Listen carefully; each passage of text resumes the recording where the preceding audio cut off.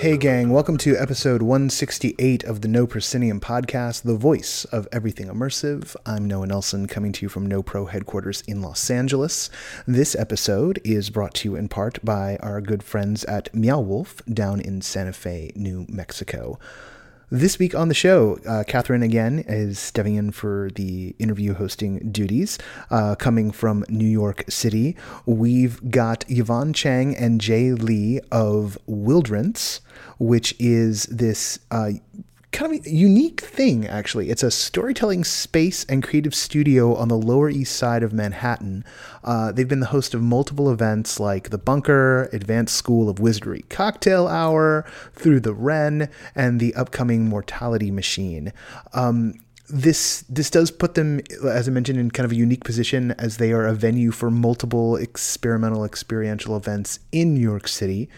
That's something we haven't totally seen before. I mean, McKittrick has secondary spaces that they use for all kinds of things. But Wildrence is sort of dedicated to this. Well, it's a major part of what they do anyway. We'll learn all about it in a moment here with Catherine. Notes from No Pro Land. Another big site on the week. Another big week on the site. You're going to want to pay attention to everything immersive this week, just because there's going to be a ton of links in there that's going to help guide you. There's just all sorts of stuff going on all over the place. I'll probably talk some more about it on the back end. I'm really exhausted. Got a lot of stuff going on, just kind of both in this world and in other worlds. And it's gonna be rough going. Gonna be a rough couple of weeks. Just gonna be upfront with you about that. Next week on the show, we have Marley and Anna of Shine On Collective. We have that episode in the can. Since they haven't announced when the new run of the show is yet, I've been sort of putting other stuff that we're getting out of New York, which is active, in instead. But there's a good chance that runs next week. We do have episodes sort of booked up through the next few weeks. Thank God for that, because oh boy, oh boy. Hey.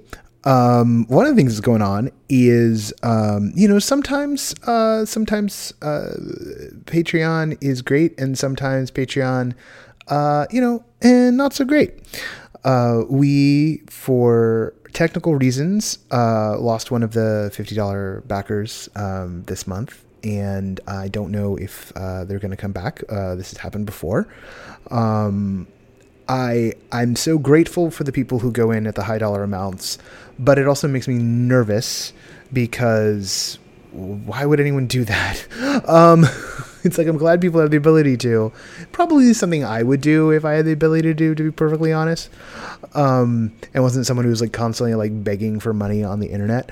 But we did lose a fair chunk of change. We've had 3 people jump in so far. And so we're kind of part way back.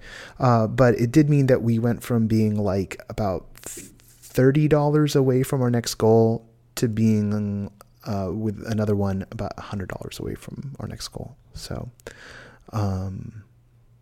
not a fun way to start the month, not with everything else that's going on, but let's say thank you to the folks who did jump in. Don Southerton, Sean Collier of Vigilance Theater Group, and Patrick Muller of Control Group. Thank you all so much for stepping into the gap.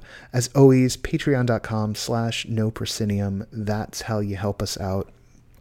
And we're so close to the next goal. And believe you me, we need it. Even just the $1 and the $5, if we lose a couple of $1 or a couple of $5, it doesn't wreck our month. we Rex our month when we lose a $50 backer. So if you're hearing this, and particularly if you're new to the show and been listening for a while, and you haven't jumped in yet, even $1 a month, $5 helps out a hell of a lot. $1 helps too. So thank you. Our sustaining backers, of course, are Jan Budman, Lonnie Hansen, Ari Hurstan, Mark Baltazar, Sam Kinkin, and Ross Sigworth. Thank you all for keeping up with it. Okay, let's do the actual interview here.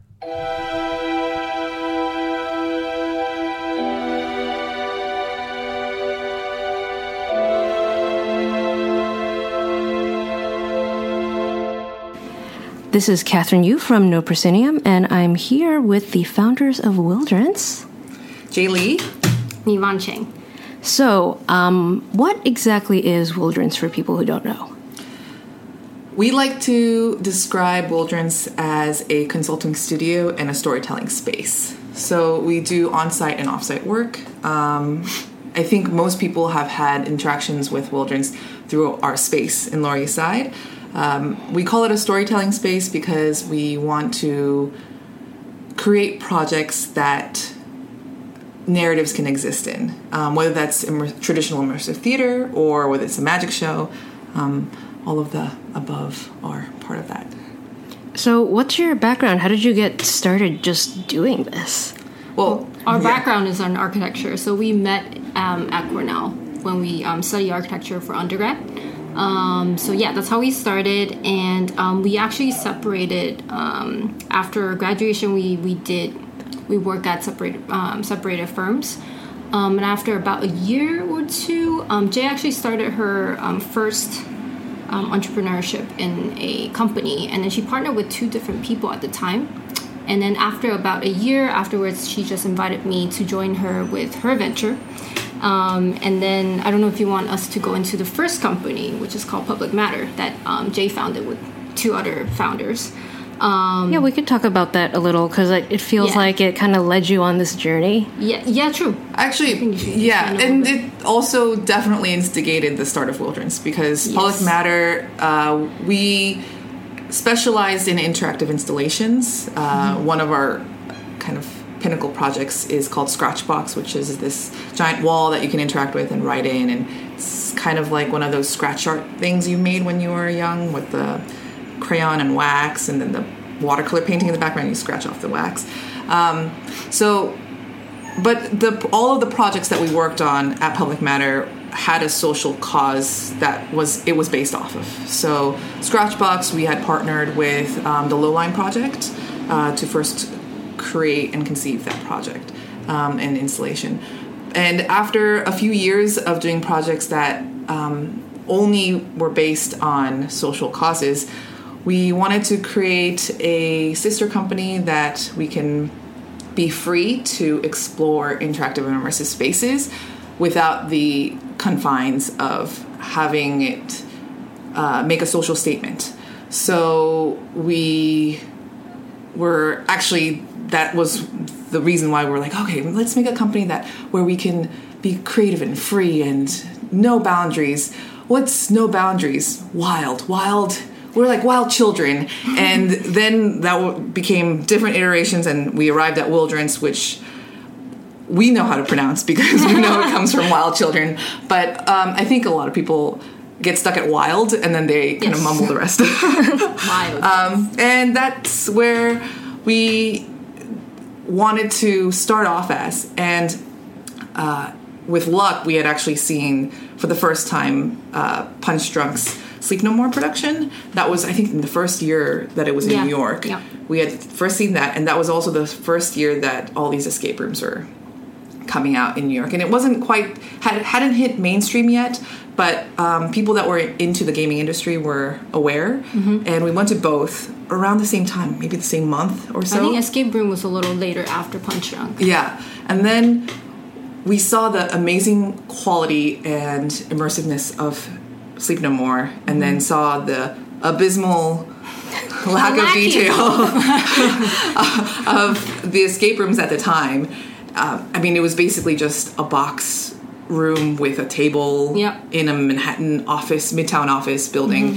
And we were astounded by the quality of it because we had played all these online escape rooms for years previous, and we had all these expectations. And we're like, no, we can do better. We can do so much better. And so then our first project became what the public know as Refuge, which is why it has a lot of escape room elements to it. But we wanted to make sure that the immersive quality as well as the narrative quality was as close to Punch Drunks as we can get for a small production team like us. Awesome. So if we can back up a second. So your space is in Chinatown. Yes. It's in a basement. Yes. How did you find this basement? Craigslist. It was literally Craigslist. We did look for a couple different places. Some of them in actual... What is it? The garment district. The garment districts. Yeah. And then a lot of them are in apartments where it's unseeming, where there's a door. There are a couple of doors down the hall. So we like that effect. But most of the space were not big enough for what we were looking for. Or had weird ceiling dents and wall partitions that can't be moved or taken out. Mm-hmm. And we chanced upon this one ad while we were doing some other Lower East Side spaces. And some of the other basement spaces we'd seen in Lower East Side were promising, but also had weird, like a gap that you had to go outside to get to the other part of the building to get to the other side of the space. And then we saw this one. The broker that showed it was so nice. And we walked down the stairs, which are much dingier than what it is now. We've tried to keep its kind of urban quality, but it was sort of scary when we first went down that basement stair. And it was horrendous, the state that it was in. The previous tenant had been kicked out because they had hosted some non-code related, I guess, business. I think it was the karaoke bar. It must have been the karaoke bar. And so they had left in a hurry and also like had left a lot of ugly stuff around. Like the floor was entirely covered in this carpet glue, and the walls were all these different color paints because the paint was stripping off and showed years and years of use. So there was orange paint peeling off from yellow paint peeling off of pink paint.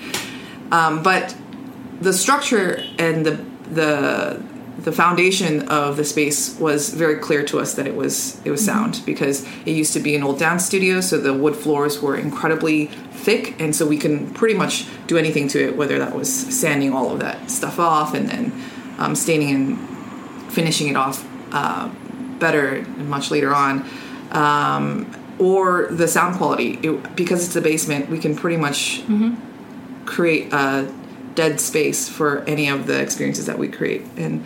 And being a basement led to its allure in the fact that it felt like a hideaway space from at the time, sort of weird mishmash of urban Chinatown and Lower East Side. I feel like Lower East Side is growing day by day, so it feels definitely more Lower East Side than Chinatown now. But some people liken it to a speakeasy. Some people still get scared walking down the staircases, but it also worked in our favor because it was a blank space. So for people who've been to the space, we had different partitions. But before, when we found the space, it's completely open plan. There were no walls. So even though it was in a dingy space when we found it, it kind of worked in our favor because when we look at other spaces, there are already partition walls. There are already rooms that we kind of had to work with. But this space specifically, we got to sort of design however we want it to be. And that's why we have these, interesting hallway that looped around, or that you have to, curve around to get to our space. So that's something that kind of just worked out in a sense.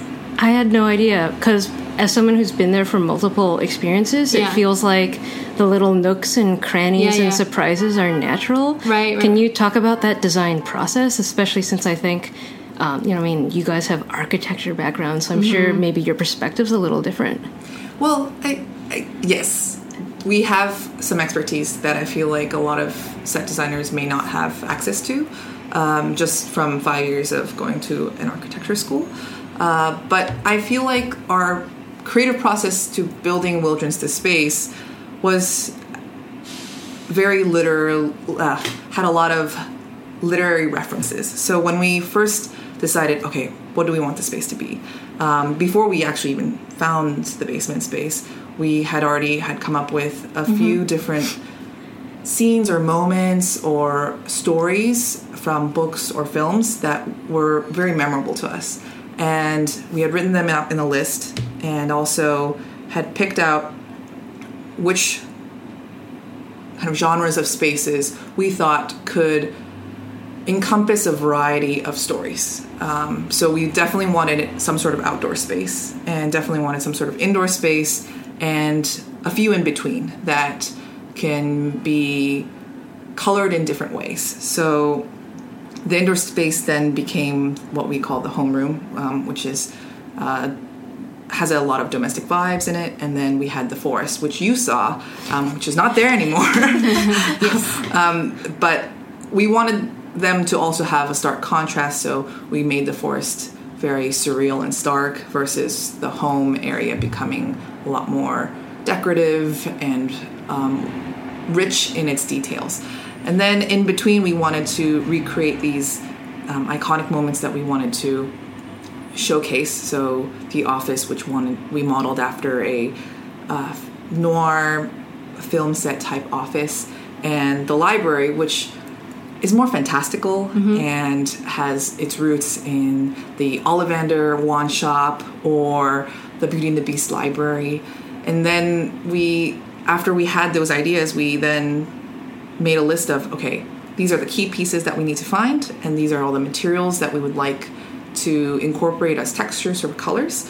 And we went off in a long hunt to find all of them, ranging from, again, Craigslist to Amazon, which is still our trusted place to go, to this wonderful place called Build It Green.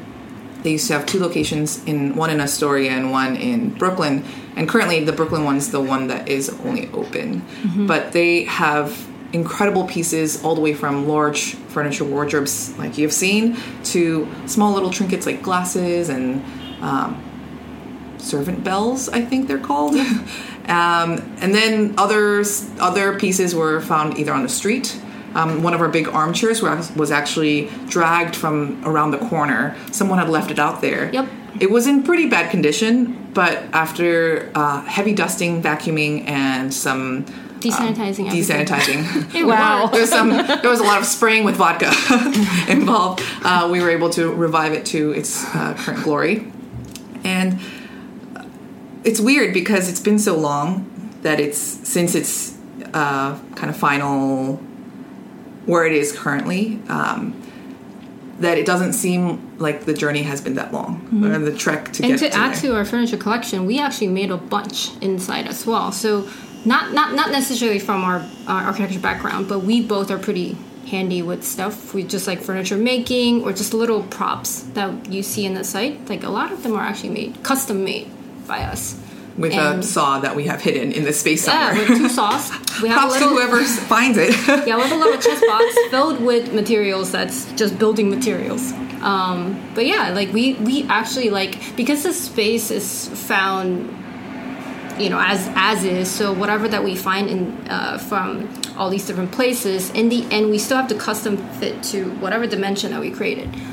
So a lot of times, like the kitchen that you see, a lot of the actual furniture that fits in there, we had to custom measure everything and build everything ourselves. And stain, and wait for the stain to dry. Paint, stain, poly, all kinds of stuff that you can think of. Actually, we had a bus customer once yell at us because we were spraying away from the crowd, and downwind, spraying some lacquer onto one of the boards that we had stained and was gonna install in our space, and she was very upset. Customer, not the business. So wait, customer in the bus stop above our space. So for people who aren't from New York, maybe haven't been to Chinatown, can you explain the kind of odd corner that you're on? Oh yeah. So we are located on a block where there is I believe a Buddhist temple. Yeah, above us. And a Chinatown bus stop, which caters to a variety of people, but also is mostly long haul. So these are 8-hour, 12-hour buses that go to Atlanta or other places. Philly or other places. Yeah. Yep. And then a restaurant supply store, and then a very hipster Thai store. And so that's all above ground and at street level. And then talk about our second floor yes, bar. Above the bus stop is a very interesting and much loved karaoke bar. Chinatown karaoke bar. Which is called Upstairs Bar, I believe. Upstairs. And it also has an eclectic clientele. On weekend nights weekend nights, you can go there and you'll see it packed with hipsters and young adults like it was a Williamsburg bar. But on weekdays at 5 p.m. you go in there and you see 60, 50-year-old Cantonese-speaking men and women that are belting songs out in front of whoever else happens to be there. And I feel like we love that culture, and we are fortunate to be in such an unassuming place. And then we did paint our door beautifully blue, so it's become kind of a identifier for a lot of people that have come to our shows to find the blue door. And so once you come through the blue door and walk down the stairs, you can enter whatever space we've created in a world that you've never seen before. So you've got this vision of something in between Sleep No More and an escape room. You've got this blank space that you're designing out. What happened next? A lot happened.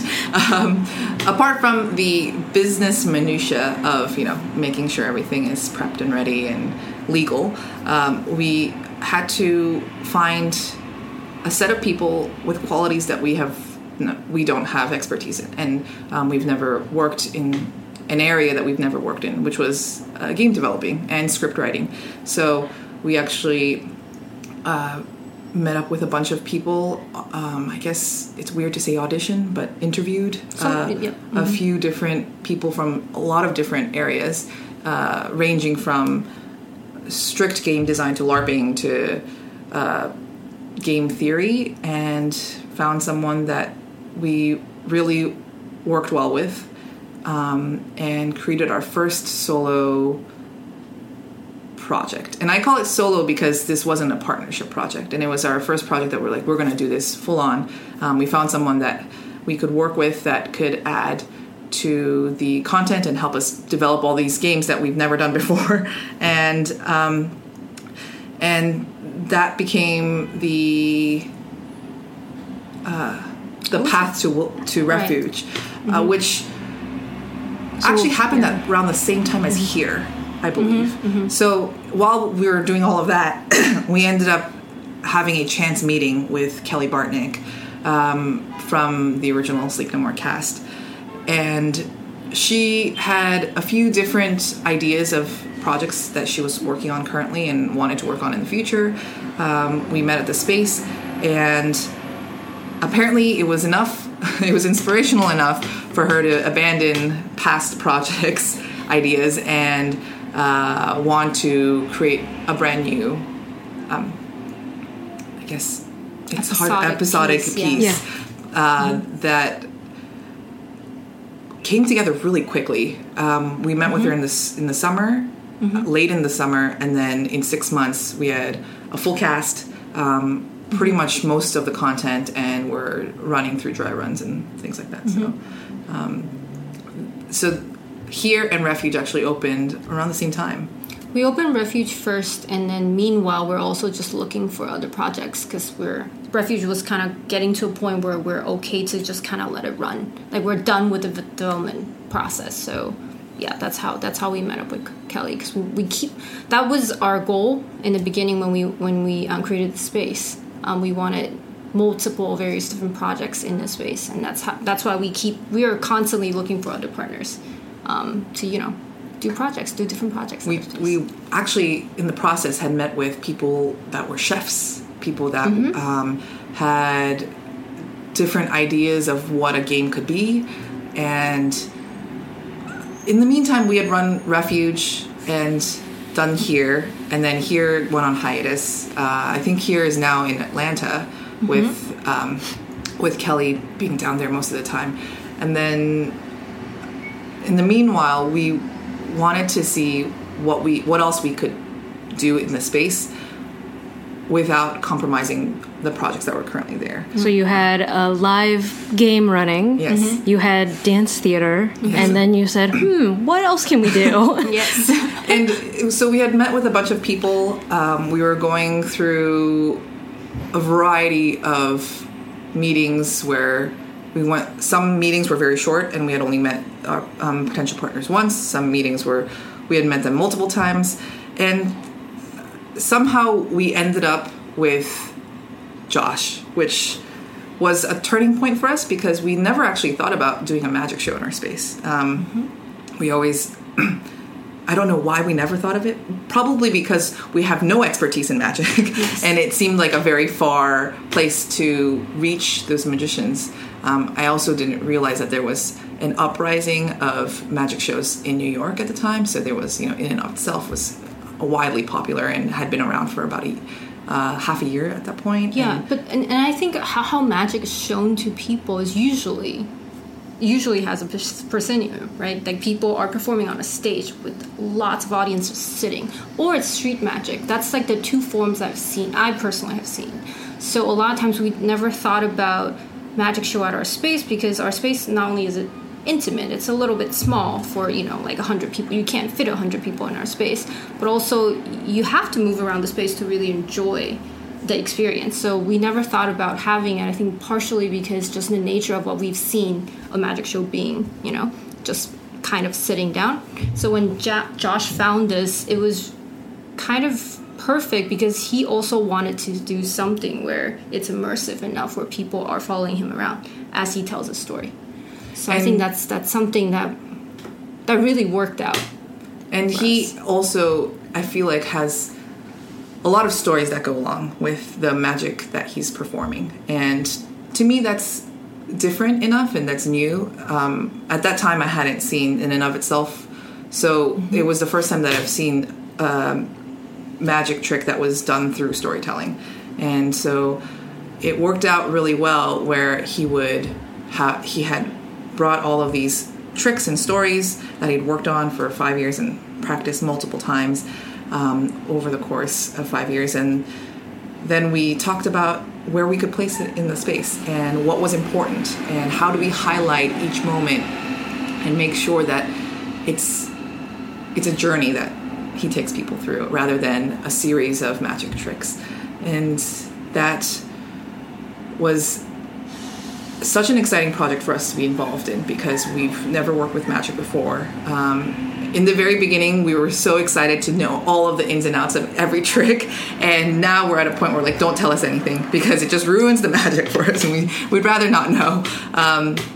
But we've seen how, and because of Josh's professionalism and his immense experience as being a performer, we're able to also learn a lot about how to engage an audience through a single prop. That was totally different from the way that most immersive theaters do it because they're not a magician and they're not storytelling in that way. So we learned a lot from him as well as taking a lot from other projects, and that became kind of where we wanted to start off in our future projects that we wanted to launch ourselves. And while we were thinking that, then all of a sudden we're like, oh wait, we have all these other people that are interested in partnering with us and using this space. And actually, I guess we missed a timeline on that a little bit because right after here, that was the first time we met with Jake and Melody, which is the show that is going to be going live in a couple weeks called Through the Wren.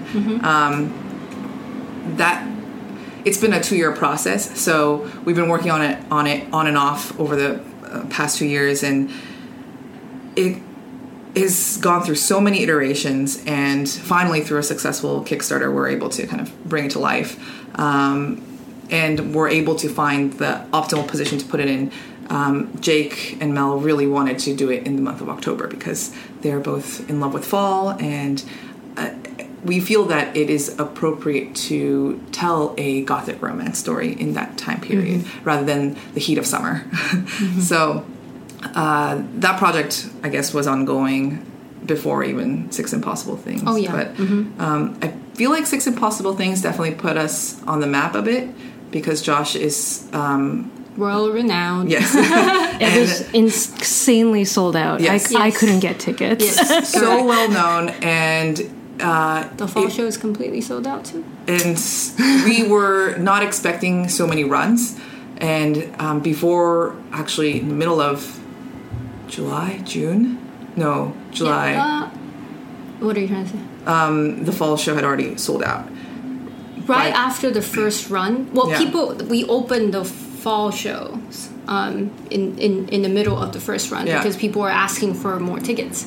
So yeah, by the middle of summer, it was sold out. And now... So wait, he was there in the spring. People were already clamoring for more tickets. So you opened up, I think, October through December. Yes. And those are already sold. October through December Completely of sold out. 2018 is already sold out. Yes. And now we have a new batch of tickets for March through May because more people are asking for it. And we're Correct. like, okay, we'll bring it back. Yes, and Josh really wants to make sure that a lot of people see his stories and his show. So we're excited to have him back so many months in a row because he's a wonderful human being and an incredible partner to work with. So that also kind of, not only did it put us on the map, but also gave us some structure because now we know, okay, which months are blocked off. Correct. And which kind of, what kind of shows we want to work with. Mostly, we don't want to work with another magician while we are working with Josh because he's so unique in the way that his show is conceived that we wanted to make sure that is individualized in itself. And in the meantime, through our, I guess, pseudo fame, our people knowing our name through the magic show, and then subsequently our Kickstarters through the Ren and Mortality Machine, I think more and more people are finding out about the space that we've built and the way that we partner and the amount of projects that we've produced. And we've sat down with many different projects since then. I'm trying to remember with the other project called The Bunker. I think you've actually come play Broken Ghost Immersive by Ian McNeely. I'm trying to remember when we met him. It was definitely during Six Impossible Things. I think so too, yes. But it wasn't... It was in the first run, during the first run. Yes. We actually first played The Bunker at Ian's house. Oh, awesome. In his apartment. It was such a fresh new experience, and it was something that we've been looking for forever. Even before we had worked on Refuge for Wildrence, we had always talked about, okay, how can we make a choose your own adventure that's live? And we never quite got to the opportunity to make something like that. And then we experienced The Bunker for the first time, and we're like, wow, this is a very, very clever rendition of what we would have imagined what a live choose your own adventure would be. And we instantly saw how it could fit in our space and how we can use our space to best tell the story of being in a bunker. Because I feel like what is incredible about The Bunker is that people can imagine all of these scenarios, and because you're doing it you're choosing your path with your own agency, your imagination is highly important. And we wanted to make sure that the experience can be benefited from being in a space that makes you really feel like you're in a bunker, and being able to walk through these, I guess, choices that you're making rather than just flipping over cards, or hear a story from the instigator of it all. We don't want to give too much away, so you'll just have to come play. So that was quite new. That was a totally different way of working, and also a different project for us. It's actually interesting because reflecting back on it, I think most of our projects are vastly unique in its conception as well as like the development. For example, with Here, even though it was our very first immersive project, we already knew it was quite special because the way that it kind of grew and the concept became more robust was Kelly, as well as the dancers, would come in for weekly meetings in the space, and they would use the space as pieces of inspiration. So, for example, a teacup that we actually had for a long time just sitting in the corner became the inspiration of a childhood game in the story of Here. And that was such a novel way of seeing how a story can be built. And also then seeing it during the first preview and reliving the space through someone else's eyes was incredible. And it's new, and we always love to take that opportunity because the space, Yvonne always says, the space doesn't feel new to us anymore. It's old news, and nothing feels magical because we've been in the space for hours and hours, and sometimes days on end. Built it, right? We also built it. We know every mistake. Yeah, there are no secrets. Yeah, the only things we see is like, we could have done that better, or could have done this corner better. So it does take away the magical moments when people come in. But then when when a project is built, even though we see the whole process of the project being built and sometimes are integrally part of the creative process, we end up still appreciating how the space is transformed through a totally different either genre or content, or even through lighting and sound. And I think we're at the point where we've learned a lot from all these different partners and all these different experiences. And now we're ready to kind of use that to make sure that we can contribute to immersive theater as a whole, because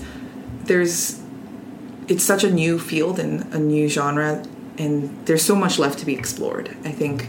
And I think being a space that provides the opportunity to many different theater productions and just even creatives that may not be in the immersive theater world, I think allow more and more creative kismets to happen. So just even gateways, right? Yeah, yeah. It's been quite a journey for us.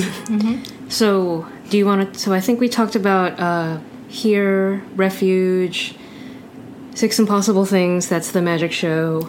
The Bunker, which is Broken Ghost Immersive's show. Yes. Through the Wren, which is the gothic romance that's opening, I believe, in early October. Yes. October 4th. Yes. And then Six Impossible Things is coming back through the end of the year. Yes. And then you mentioned you have another project on the horizon, which will open in early 2019. Yes.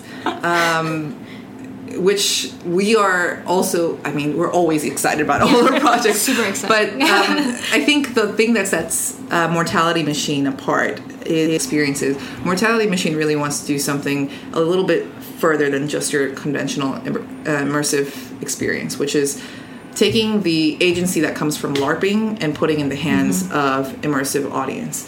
So rather than solely being guided or free roaming, which to me is the current boundary of agency for immersive audiences right now, with Mortality Machine, we're really giving you the choice to impact the storyline. So the decisions you make may change the lines that the actors are going to be giving in the next scene or the next act. And all of that kind of creates this new atmosphere where audience members can also become players, and then it becomes this new genre of a game, closely mimicking, society and human relationships, but all centered around the theme of death. So hopefully it's not just a game, but it's also an emotional ride for people that really get into it and can uncover maybe hidden things about themselves that they never knew about. So that project, we're trying to keep it in the dark as much as possible. I'm going to shamelessly promote. The Kickstarter is live. Yes. Go on Kickstarter, search for the Mortality Machine. But it's, and Ryan is also an incredible partner to work with. And he didn't know so much about flying until we met him. But actually, I think one of the other projects that we didn't touch base on was... It's hot in this apartment. Do we not get some of it? Okay, let's go. Sorry about that. No problem. Should we backtrack a little? Just keep going. Okay.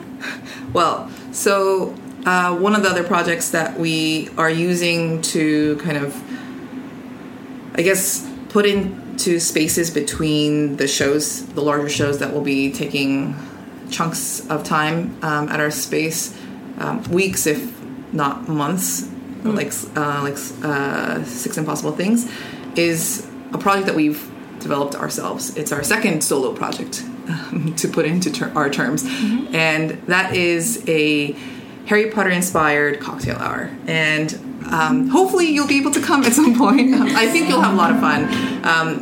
We frame it as it's for anyone who's still waiting for their owl or never got their owl and want to have always gone to Hogwarts. So we tried to create a sneak peek into what it might have been like to go to school at Hogwarts, but all with the earthly delights of drinking as an adult. So cocktails abound.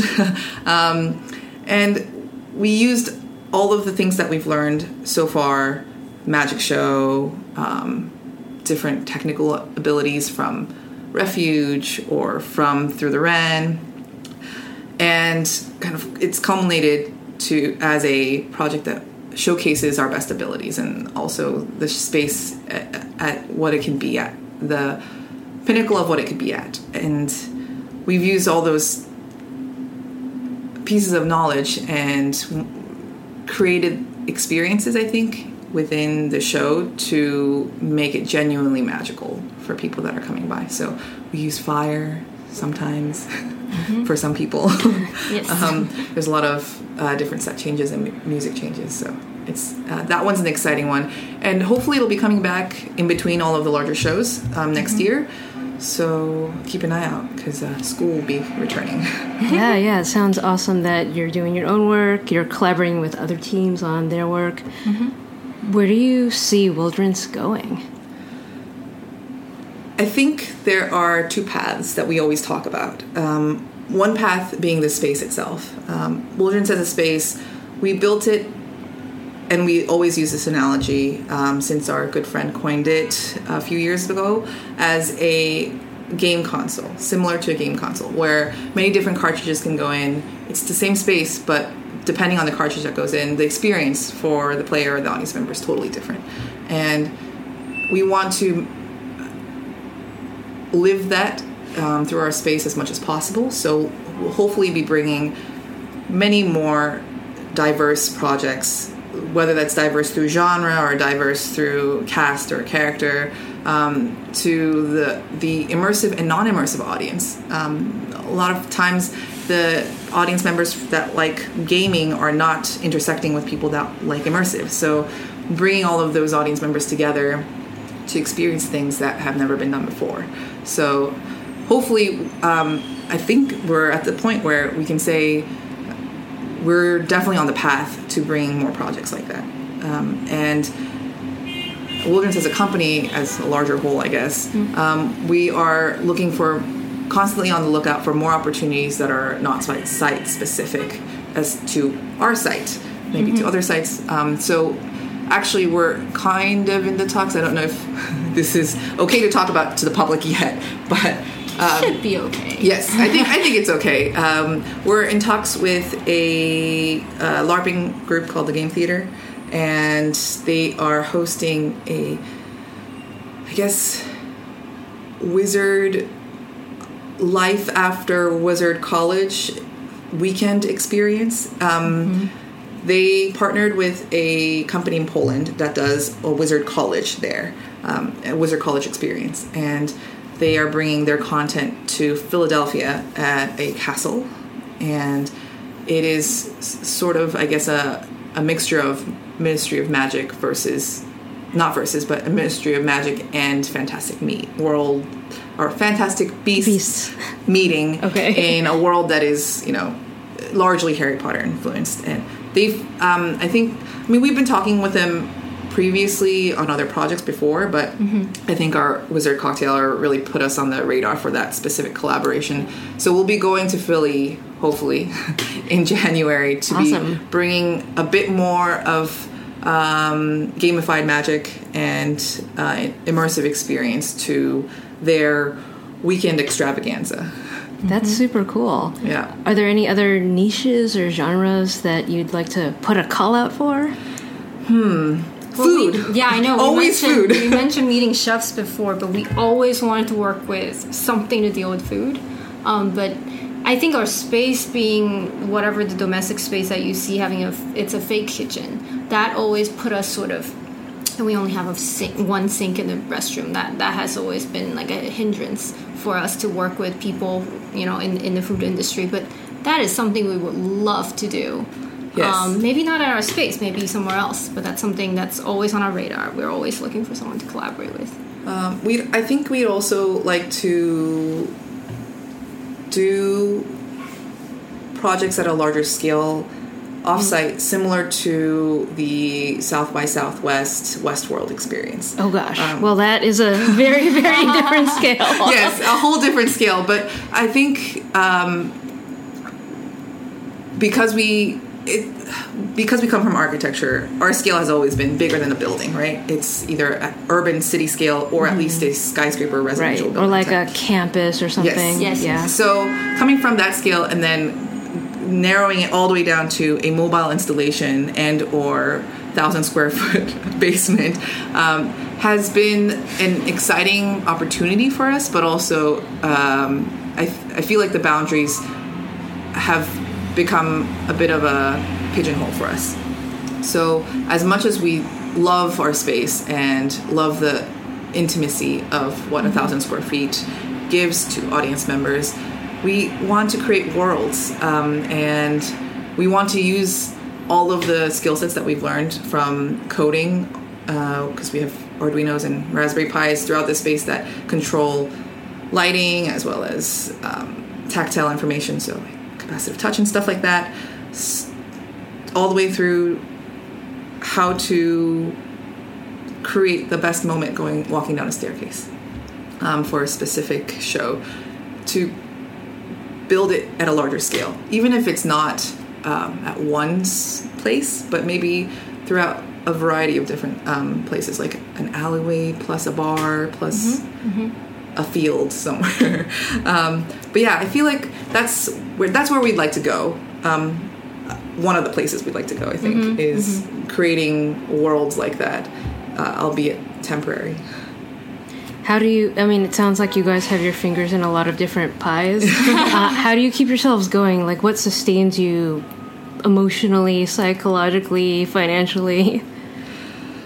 I think every single time we meet with just people working in different industry, that's kind of what keeps us going. Like, because we're working in this industry, we met up with our first magician, our first LARPing, like all kinds of, it's just different kinds of people finding us finding them. I think that's one of the reasons why we keep going, because it's really interesting, it's fascinating seeing what other projects people are doing, or what other projects people see fit partnering with us. So, and then vice versa. So that's one thing. I don't know if you have anything want to add to it. I think also the possibilities in the future of what immersive and interactive can be. We definitely want to be a part of that movement, if not a contributor.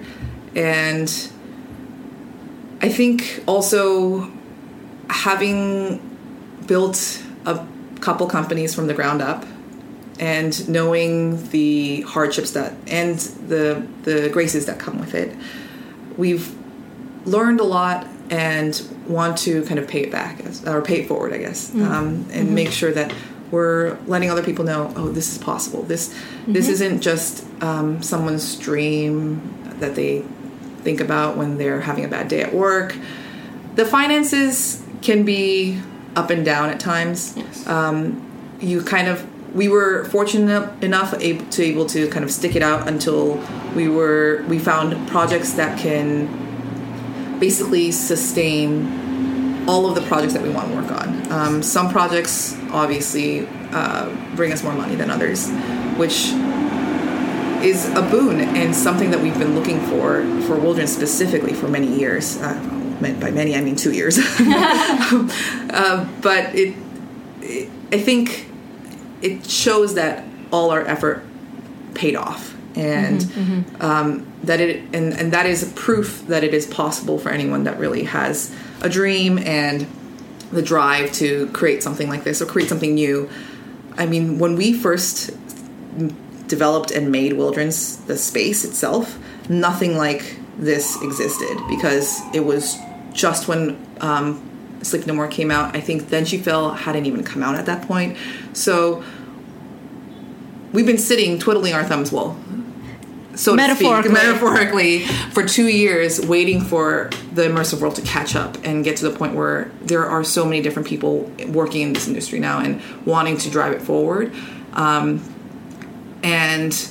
it's a great position to be in. And hopefully it is only growth from now and not not something that becomes smaller and smaller and disappears someday. So yeah.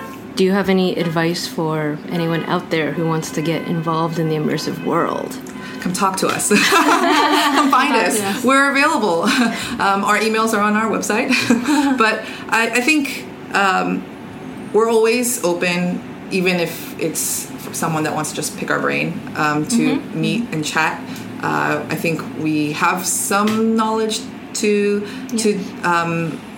spread and to give to other people. But I guess some pointers if you want to start. I think it's always helpful.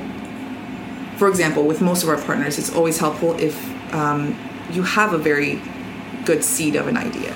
So an idea that's not just brush strokes and moods and themes. I think if you can get to the point of, oh, this is what I imagine the character arc to be, or this is what I imagine the genre to be, even if it's just a genre. I think arriving to that point and having that like solid foundation to build the rest of your work allows you to be a part of a larger conversation. So even that's if talking to spaces or talking to set designers or talking to costume designers, it allows you a lot more opportunities than if you were just culminating through different ideas that haven't quite reached the point where you can have a conversation with someone else with. I think it's just also not to be afraid to reach out, because I think back when we first started, we really hoped that we could have someone to sort of like talk to, or someone who are open to responding. So that's something that I think nowadays, because there are more and more immersive creators out there that and they're super friendly, and so I feel like if you just don't be afraid to reach out and get more ideas, because it's not an easy path starting ground up, but there are people out there like us and other people who are willing to help because we've been through similar cases. And I think, I guess, a word to the wise in general, we've had the fortunate position to have partners that are all incredible human beings, not just creators. So we haven't quite yet come across a bad partner per se, which is, very fortunate. But I think a good partnership, and you present yourself as a great collaborator if you're really upfront and you aren't playing games when you're coming to negotiating or talking about projects. I think we love it when people are frank and to the point and tell us, hey, we don't have a lot of money, but we really have this one amazing project that we want to put through. It's going to take us X amount of days to put it together, but we believe that it is the reason why you're passionate about it, and the reason why you think audience members will pay money to see it. And being upfront about all of that information, whether that's your passion all the way through the financial end of things, even if it's not looking so great, I think is definitely helpful and refreshing, because a lot of times if you find out too late in the game, oh, wait, you were expecting this much, right, that becomes a point of conflict, and then nothing gets solved from that. So I think that's always good to have, even not in the immersive world. Oh yeah, any kind of industry, it's just good to be upfront. Yeah. That's what we believe in. That is excellent advice. So for people who maybe don't keep up with you regularly, how can they find you? Wildrence.com. We also have Instagram, which have all of our projects. Or you can also sign up for our mailing list. That's one way. That's one good thing about us. We don't send out that many emails. We don't spam you. Yep. Don't worry about getting spam. I am annoyed to the ends of the earth with all those robocalls and spam emails. So we don't do that. We don't. We try to respect you, treat you like we'd like to be treated ourselves. Exactly. So our newsletter is usually once or twice a month, depicting all the projects that we'll be having in our space or offsite. Yes. Sometimes if we have a specific project to highlight, like a Kickstarter going live or a few dates coming back, we'll send you more than one email a month. But they're usually concise and with links so that you can read more if you choose to. Awesome. Yeah. So that's WILDRENCE. Yes. .com. Wild children. CEs. Got it. But pronounced Wildrence. Excellent. Very, very good. So great conversation. Thank you so much for speaking with me today. Thank you so much. Thank you for enduring the heat of this apartment. And all the sirens and everything. Oh, it was my pleasure. Great. Thank you.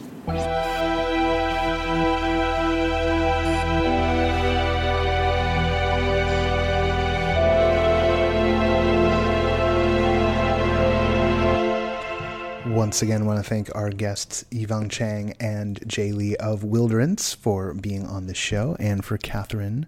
And to Catherine, I'm exhausted. I'm just straight up exhausted. And to the Catherine for taking on the host duties. You can find Wildrence at WILDRENCE.com. I'm reading things and cannot get through spelling something. I am zonked. Yeah, I'm zonked. I don't want to get into it. So there you go. I have a personal life. It happens. There are things that I do want to kind of point out for everyone. Stuff that maybe I would have mentioned at the opening if it wasn't so freaking exhausted. Last night, I got to go check out Nightwalk in the Chinese Garden at the Huntington here in Southern California. It's amazing. It is straight up a beautiful piece of work. It is a production of CalArts Center for New Performance in association with the Shanghai Kunk Troupe and Theater Above Shanghai. This is just... There's a part of me that's like, if you can, go check this out. And I don't honestly know what the ticket situation is at the moment. There's definitely been some good sales going through, so it might be a hard ticket to come by. But if site-specific theater is something you're interested in, and just a really well-constructed, beautifully directed play is something you're interested in, particularly something where cultures get to mesh as part of a cultural exchange, please check this out. It's great. There's going to be a full write-up. I got notes here and there. I mean, hey, it's me, but it's in a beautiful location. It's just masterfully constructed in terms of the narrative design, and the directions just gorgeous. Just such a great use of the space, and it's site-specific in the sense that it's activating some of the history of the space itself and the legends, and mixing that with some classic kind of fairy tales out of China, and just beautiful. And given the era we're in, the kind of project that the kind of project that wouldn't be getting initiated right now. You know, straight up, just that kind of project because of the times. They've been working on this for a while, so go for it. Just go for it. It's worth it. What else is up? Got to check out Horror Made Here. I'm in the middle of writing the review for that. I really enjoyed myself there. I'm not even, I'll cop to it. I haven't seen Friday the 13th. I haven't seen Nightmare on Elm Street. I know the iconography real well. And I know exactly what those movies are about, which is one reason why I haven't seen them, because the concept terrified me as a kid. I've grown up and it probably wouldn't have the same effect on me, but there's something about walking around the shores of Camp Crystal Lake and you got Jason and Freddy out there causing trouble. That's just awesome. Just so awesome. I had a lot of fun with something I really need right now. So yeah, there you go. Hey, that's it. That's all I want to do today. That's all I'm contractually obligated to do today. So that's what I'm going to do. I'm going to go rest up. I hope everyone has a wonderful spooky season. We'll be back next week. Let's do the thing where we do the credits. Yeah. The music for No Proscenium is by Chris Porter of the Speakeasy Society. The sustaining backers are Jan Budman, Lonnie Hansen, Ari Hersten, Mark Baltazar, Sam Kinkin, and Ross Sigworth. And of course, we are brought to you in part by Meow Wolf. Contact us at No Proscenium on Twitter, at No_Proscenium on Instagram, at No Proscenium on Facebook. You can pitch us via pitches@noproscenium.com, and we are at patreon.com/noproscenium. All right, that's it for now, and until next time, I will see you at the show.